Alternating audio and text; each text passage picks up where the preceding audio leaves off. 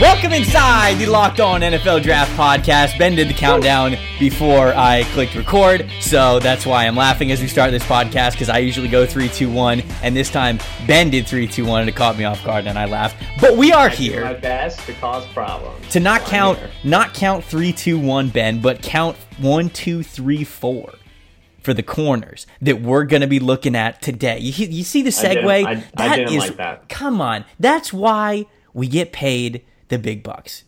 Oh, we do? And by that I mean, minimum wage in the state of Wyoming. Enough money to eat.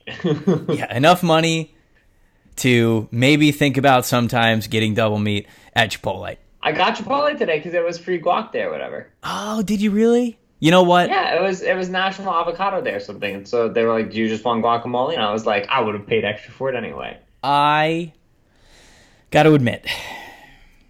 Oh, wow. Disappointing. I haven't had Chipotle in dead ass 3 months. Wow. What does it feel like to be a fake, hypocrite, liar, not friend, enemy of the podcast? It is really weird, man. I don't know what's wrong with me. I can't tell you the last time I had it.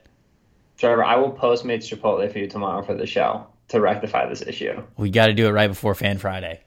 That's what I'm saying. Because I gotta be jazzed for the show, Absolutely. Absolutely. Kind of feeling zesty with a little bit of green pepper Tabasco. That's a good choice. Did any of these quarterbacks get you or cornerbacks? I keep saying second time. Get you jazzed, Ben? Yes. Which one? Wait, do you want to do it right away, or you want to save it for last? Sure, we can do it right away. Okay. And maybe jazz is too strong, but I'm gonna tell you right now. Marquise Brown made a lot of corners look really stupid. Oh, yes, here we go. Darnay Holmes out of UCLA. Here we go, baby. Yes! He was not one of them. Yes! I'm so glad you like him. Darnay Holmes is built to cover Brown. He is undersized, he's not long, and he's got fantastic speed. There's instances of Marquise Brown blocking him downfield in, yak situations. Very few corners last year getting blocked by Marquise Brown downfield, and Holmes is one of them. He's not super physical. Doesn't recruit his hands, but the dude can fly. I mean, his speed is unbelievable. And I think that, we're talking about a redshirt sophomore last year. Wait, did you say where he's from? No, I'm saving that for the end. It's it's going to be shocking. No, that's not how this goes. That's not how this goes. Darnay Holmes. This is not how we're supposed to do it. Former 5-star cornerback at UCLA. He's about 5'10", 200. That's what he's listed at. I bet he's like that 5'9", 5'10" range. Probably like 195. I don't want to skimp him too much out on that. But he's a smaller dude. His number does not start with a 2. That's the important thing to know. Right. Definitely does not start with a 2. He has a ton of confidence, though. This kid, okay, so the play that he took J.J. Taylor from behind and he punched it out right before he got in the end zone? Incredible play, right? Incredible play. You love to see that from a football player. You love the competitiveness. Compete, as Mike Gundy would famously say. Darnay Holmes was asked about that play, and he said, quote, "Honestly, just another play in my book. As the person I am, I expect myself to make that play." Jeez. Jeez. You watched the Cincinnati game? No, I don't think I did. No. All right. So Cincinnati game, he got this downfield pass breakup on this deep post against this kid who just this is playing Cincinnati. Cincinnati was a good group of 5 program last year. But this receiver's his height, his size, and clearly slower. Holmes just sits on top of this route all the way down the field, off coverage. He's never even threatened once by him. Elevates pass breakup. It's a good play, but it's a very routine play when you're the level of athlete that Holmes is. Holmes gets up from this pass breakup like he just took Julio Jones' legs out from under him on 4th and goal with the Super Bowl on the line, right? You got to be jawing a little bit, he's shaking his head a little bit, he turns to the sideline, wags his finger. It was 2nd and 7. This is such an important play to Holmes. Right, this is a guy. There you go. Dramatic. There you go. This is a guy who started as a redshirt freshman, redshirt sophomore. He's got 25 starts under his belt, 6 career interceptions, 11 career pass breakups. He's got decent production on the ball in terms of what he's done over his first 2 seasons. And you can see that he's an intelligent player. He's a risky player. He's an aggressive player. He's not a player I yet trust in press coverage at the line of scrimmage. But this is a guy who's definitely learning how to play with physicality down the field. I think that he's able to be physical when it comes to addressing the catch point. He's got that alpha mentality. I don't think he wins against size, but I think he holds his own.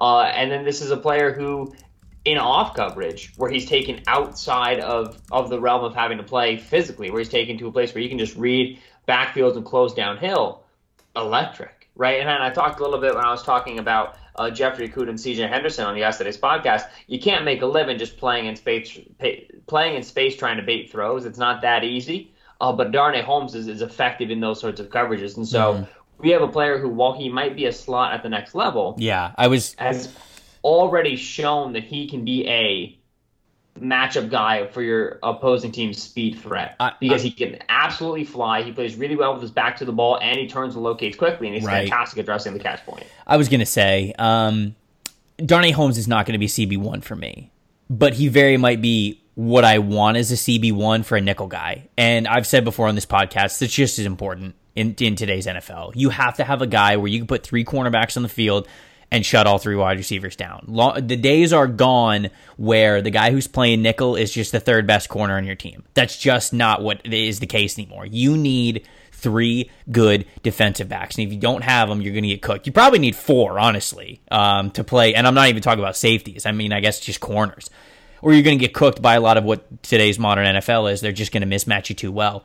Darnay Holmes is kind of that perfect mismatch nickel defender in a league that's always going to be gunning for him. I thought that Chauncey Gardner-Johnson really showed a lot of skills playing from a safety position to possibly be that kind of a player in last year's draft. Darnay Holmes isn't of the same build. He's much more of a true corner than Chauncey Gardner-Johnson was as a safety. But same kind of thing. I'm playing both those guys in the slot. You throw a tight end out there. You could throw one of the better receivers out there. Guys who are those go-to security blanket players, whether they're big-time players or just guys that you go to get the ball down the field, get first downs, whatever. It's all important, and you got to shut them down.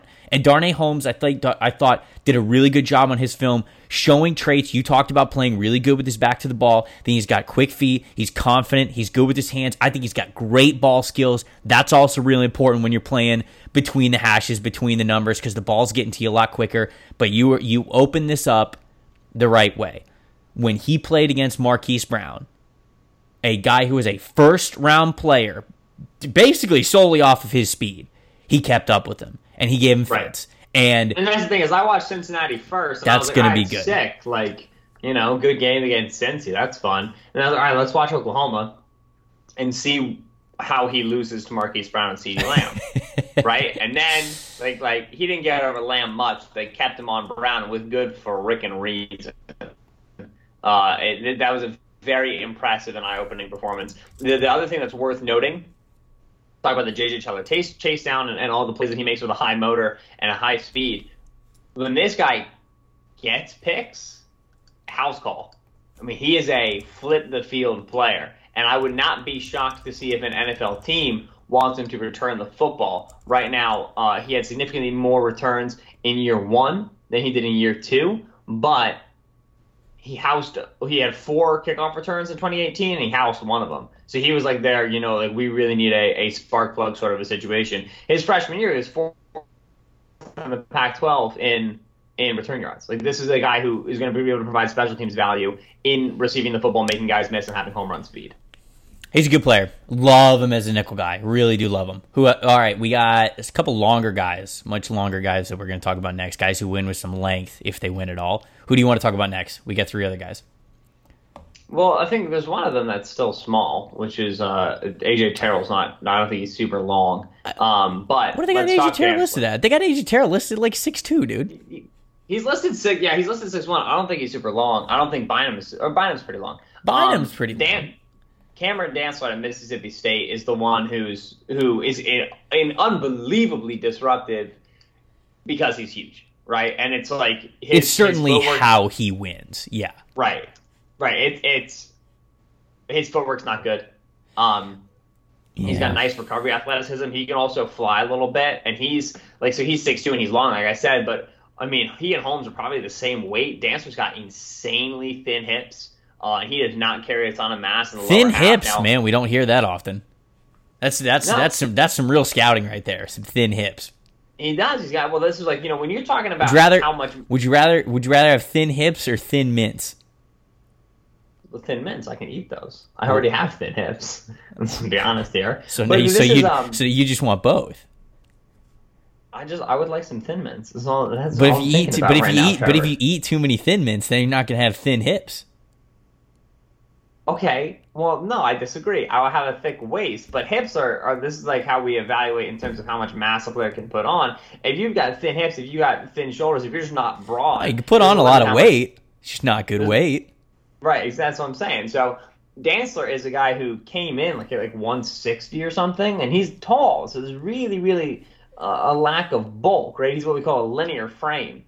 And he's put on a significant amount of weight at Mississippi State. He's going to continue to put on weight. Mississippi State has had success with their weight training, with their strength program. Ask Montez Sweat. He was already a freak athlete, but Montez Sweat, Jonathan Abram, these guys, they tested well and also were incredibly cut by the time that they left the Bulldogs program. And so you expect Dantzler to continue to bulk. Mm-hmm. However, tall, rail thin, doesn't put on a ton of mass. Now he's been a good athlete since he came out, and he's retained speed at a bigger weight, right? And so he was a good track athlete when he was lighter. He remains a good track athlete who can pace guys down the field. He is impressive and effective, and this reminds me a little bit of a Tampa Bay Buccaneer and Carlton Davis, who played for Auburn.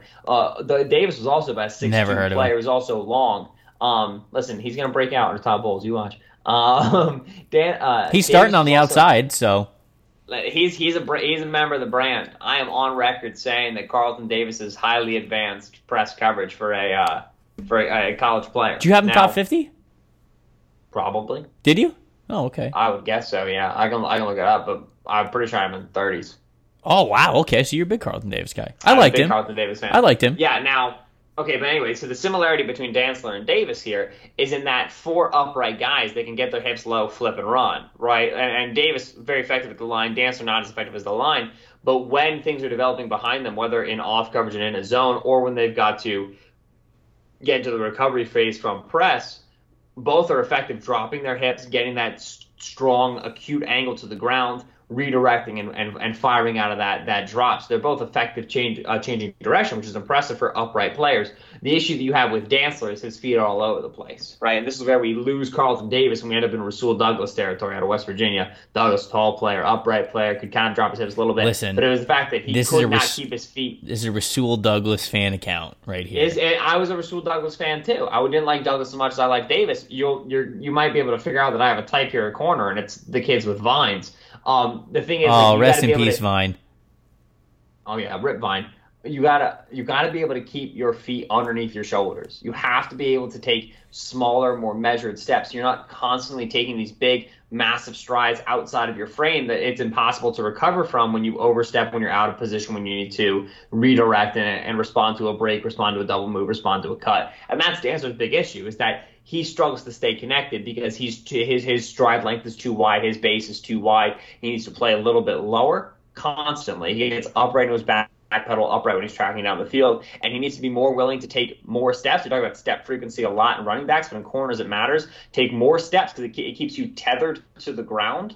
And when I say more, what I mean is more industrious steps. So you're not in these constant situations where you're gathering all your momentum, where you're taking these gather steps, taking you multiple steps to slow your weight down. This is Dantzler's issue right now. It's not an uncommon issue for upright players, but it's what kills him whenever a route isn't on a straight line. Yeah,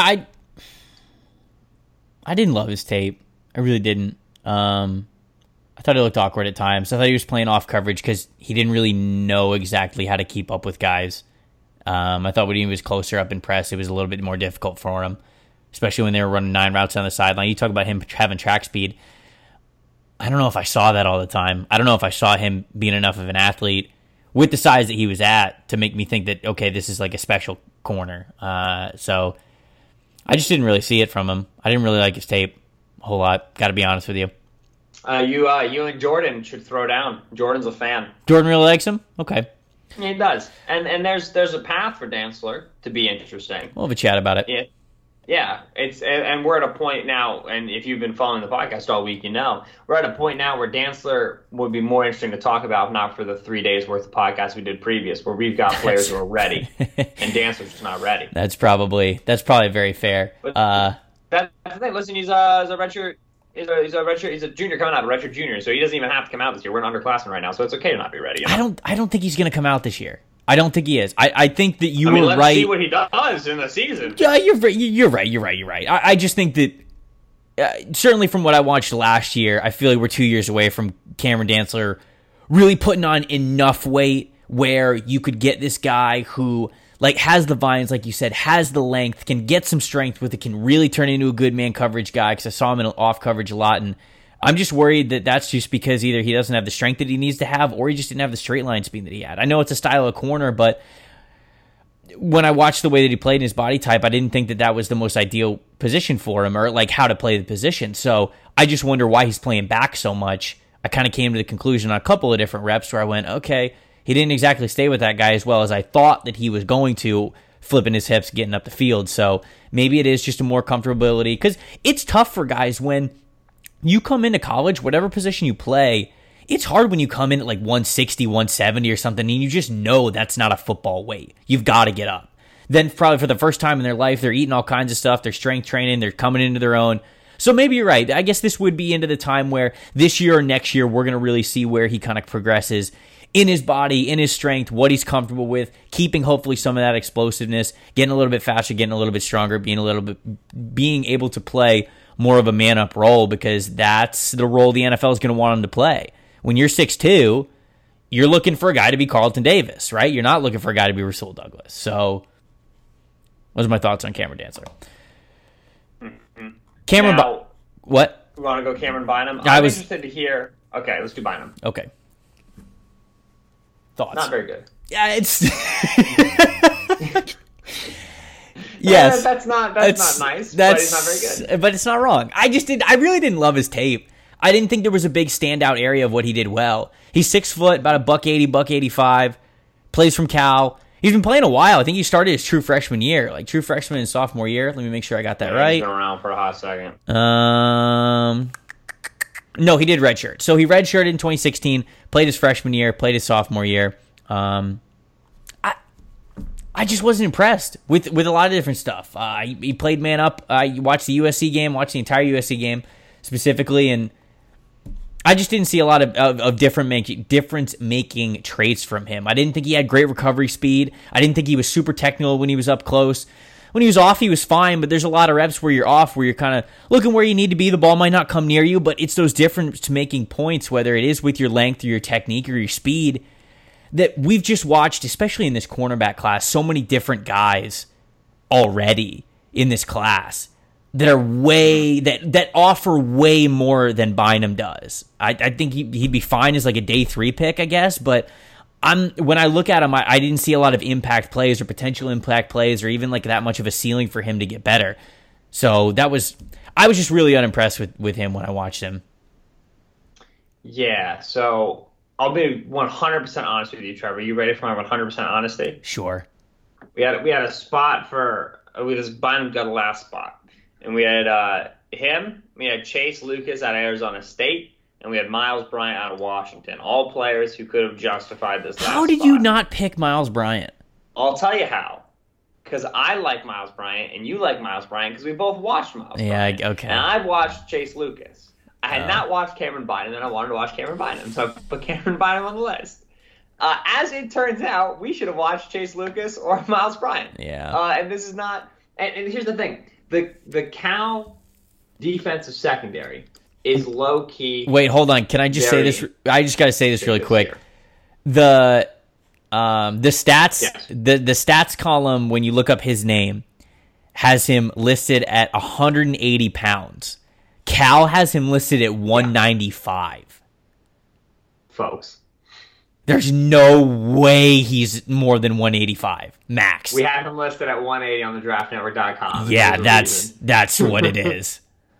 Yeah. Now, the Cal defensive secondary, and we talked a little bit about Evan Weaver, linebacker out of Cal. But the defensive secondary is very interesting. Ashton Davis, free safety, really interesting player, exciting. Jalen Hawkins, strong safety, all around good guy. He's going to be on NFL radars. Elijah Hicks coming up, a true junior, also an underclassman, is a guy that I know there's been some buzz about. Bynum, as you said, he's been around. NFL scouts have been talking about him now for a couple of years. And Bynum just very plainly is good against bad Pac-12 receivers, and he's bad against good ones. Washington State has taken his lunch money a couple of times. And Cal plays Washington State tight, but in one-on-one situations against Desmond Patton, he had no business being out there with that level of athleticism. And I think Bynum is an average athlete who lacks significant instincts in zone coverage or technique in either off man or in press man to make up for having average athleticism. Like I said, I think he's good against bad players because he gets where he belongs. He stays there. He plays with discipline and understanding. It's a good way to put it. He doesn't take risks. Yes. That's why I just void of difference making plays the whole time I was watching this tape. That's what I thought. And then you brought up the USC the 2017 game, right? I mean, Deontay Burnett was a guy who some people liked, he had some interest. I think he went 7th round. Maybe he was undrafted to Tennessee, whatever. I mean, Bynum couldn't tag him. He just did not have the quickness to keep up with a guy who was a fringe NFL player. And so to believe that he'll be significant against, rostered NFL players is a bit of a stretch. And so I have a player who has some good length, but isn't physical and lacks mass. I have a player that has some good situational understanding, but lacks true instinct and lacks explosiveness. So I have pieces that don't fit, and I'm missing the rest of it. It's an incomplete picture right now with Cameron Bynum. And so he'll continue to be viewed by NFL teams. Like he's been near the lead of pass breakups in the Pac-12 the past 2 years. Each season he had 8 as a redshirt freshman and 9 as a redshirt sophomore. Those, in the Pac-12, that's 7th and 6th, I think it was, in those respective years. So he's going to continue to produce in a Power 5 conference. But I do not see an NFL athlete, and then I do not see particular NFL mental or technique traits to account for that lack of athleticism. Clemson's 5-star cornerback, AJ Terrell. Which one is it? Do you know? I think it's Terrell. I'll let you know. I think it's Terrell, but I'll double check. I do think it's Terrell. I just want to, make sure I pay my respects to the Terrell and or Terrell family by getting their last name right. As someone whose last name has been butchered many times in sports. Sakema. People call me Sikahema for Vi Sikahema. Don't know who that is. Come on, brother. Just Google it. You got it right in front of you. How can I spell Vi Sikahema? Just Google it. Actually, I want you to try. I want you to see if you get close. Tell us how you're spelling it. I did VI space SIKAHEMA, so I missed the A in Vi. Former American Tongan football player and television news reporter. Yes. First Tongan to ever play in the National Football League. See, people know. People continue to say my name like him, even though it's not spelled like that. I get Solik, despite the fact that there's no word ever where an A makes an I sound. Yeah, Alyssa told me that people mispronounce her name as Elisa, and I'm like, what? That's just trying too hard. What are we doing? As Benjamin Solak would say, what sir. Are we doing? Can't be just dropping what are we doing out here. Illegal. I think I just did. All right, AJ Terrell. Did we confirm it, or did we get off of what it actually is? No, I was trying to find a highlight video that actually has the announcer voiceover so I could hear what they say about his name, but I can't find one. Okay, well, AJ, as all of his close friends call him, which we are here on the Locked On NFL Draft Podcast, he's good. I thought that he was kind of the C.J. Henderson mold, where these are guys that win with quickness and athleticism. He just didn't make a ton of impact plays in what I watched, although I do think that he was a little bit more willing or stronger to the tackles, if you want to say that, than Henderson was. But these are guys that kind of win in the same way. I group them in. Not that I wouldn't have my rankings between the three, which you could find out tomorrow. But he's kind of in that group with Henderson and Jeffrey Okudah, where these guys win with quickness, they win with their feet, they win with athleticism, they win with smooth movements and quick movements and being explosive. They play the cornerback position like that. Terrell's about 6'2", 6'1", 190, 195, so he's a longer, skinnier guy, but I think he's certainly a guy who wins with his athleticism. That's what I saw. Yeah, Terrell is fleet of foot. That's a good way to put it. Nimble.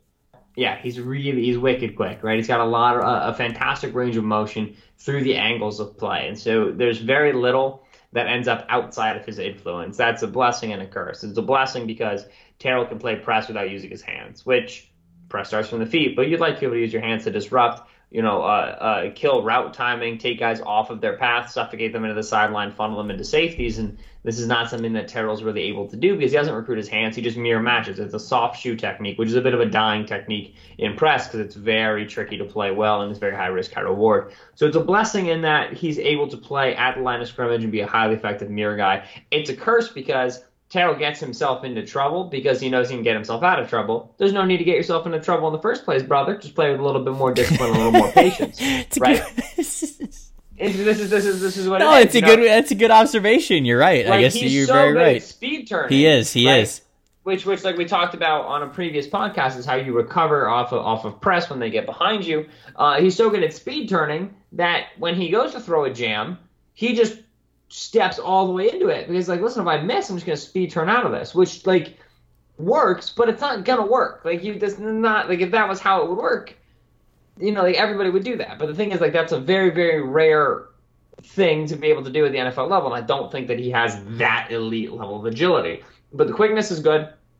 As I said, I don't think he's super super long, but he does have height and he is good elevating. I think he's quite springy, and so you see him do a really nice job addressing balls at their highest, at the apex in that regard. Very effective closing downhill as well. This is a great guy in what we call the vertical third. And the vertical third is where you have a receiver who's not really breaking across the field. He's just working the slant, the curl, the deep comeback, and the go route, right? So all of those routes kind of staying inside between the hashes and the sideline. He's highly effective defending those routes because he's really good at dropping his hips, sinking, getting into a break, and closing back down on those curls and on those comebacks. But he also has the speed to go down the field, and he's competitive addressing the catch point. Not a physical player, but I don't think, as much so as some of the other guys we've talked to, he's a de facto candidate to transition to the nickel. I think that he can survive on the outside as a mirror match, a press corner, and then specifically an off coverage corner.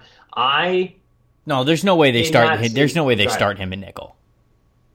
Well, what I'm saying, I don't think you'd have to start him there. It might be that his skills translate there, and if you're playing a team, if you're playing the Patriots and you're worried about Julian Edelman, he's probably a guy that you can be able to put over him, and he can be effective covering in that slot. Did he play slot? Did you watch him play slot? They moved him in and out. Yeah, so they were willing to move him into the slot via matchup, which makes sense. Remember, when we talk about slot play, what's interesting about slot play is that you think that the third wide receiver goes there, but really it's a different skill set in terms of what the slot affords you as a wide receiver is a two-way go. As a wide receiver on the boundary, you don't really threaten out cuts, depending on where you're lined up, because the sideline is relatively close. And that's why when we talk about press coverage, we talk about soft shoeing versus step kick. Step kick press coverage utilizes the boundary. It's basically playing with inside leverage and forcing you into the sideline because there's really not that much room over there. And so it's limited in terms of the directions you can go. Slot gives you a two-way go. You can outcut, in-cut, move down the field. And so nickel corners need to have, as I said with Terrell at the beginning of the segment here, the beginning of the blurb, full range of motion. He can get anywhere he wants to go because he's fluid, he's got very oily hips, and he's free. And so he can be a guy who comes over the slot. I don't think he has to, because I think he has enough size to survive on the outside. You want to get him more physical. You want to make him a stronger presence in the run game. Accordingly, he could probably use a little more mass. And then the weird question, and this is not dissimilar to Okudah, if you just play man coverage your whole life, because it's just the way that Brett Venables is using you, didn't see a lot of positive reps in zone coverage for a guy who's clearly explosive. So I'm wondering where our zone awareness is, where our route combination recognition is in terms of feeling out down and distance, how many receivers to his side, and what common concept teams using to beat you. I'm nowhere with that on A.J. Terrell, which freaks me out a little bit if I'm going to move you into the slot at times, because you need to be really aware in the slot of route concepts developing behind you when you're in that curl flat or that hook curl zone. I'm not sure he has that yet. Yeah, you got to have those eyes in the back of your head and the side of your head, or whatever you want to call it when you're playing nickel, because like you said, there's so many threats around you. You don't have that boundary close to you, that extra defender, however you want to call it. You've got to be able to play everywhere. That's why I say I didn't even really see Terrell as a slot guy at all. I almost see him exclusively as an outside guy. But to your point,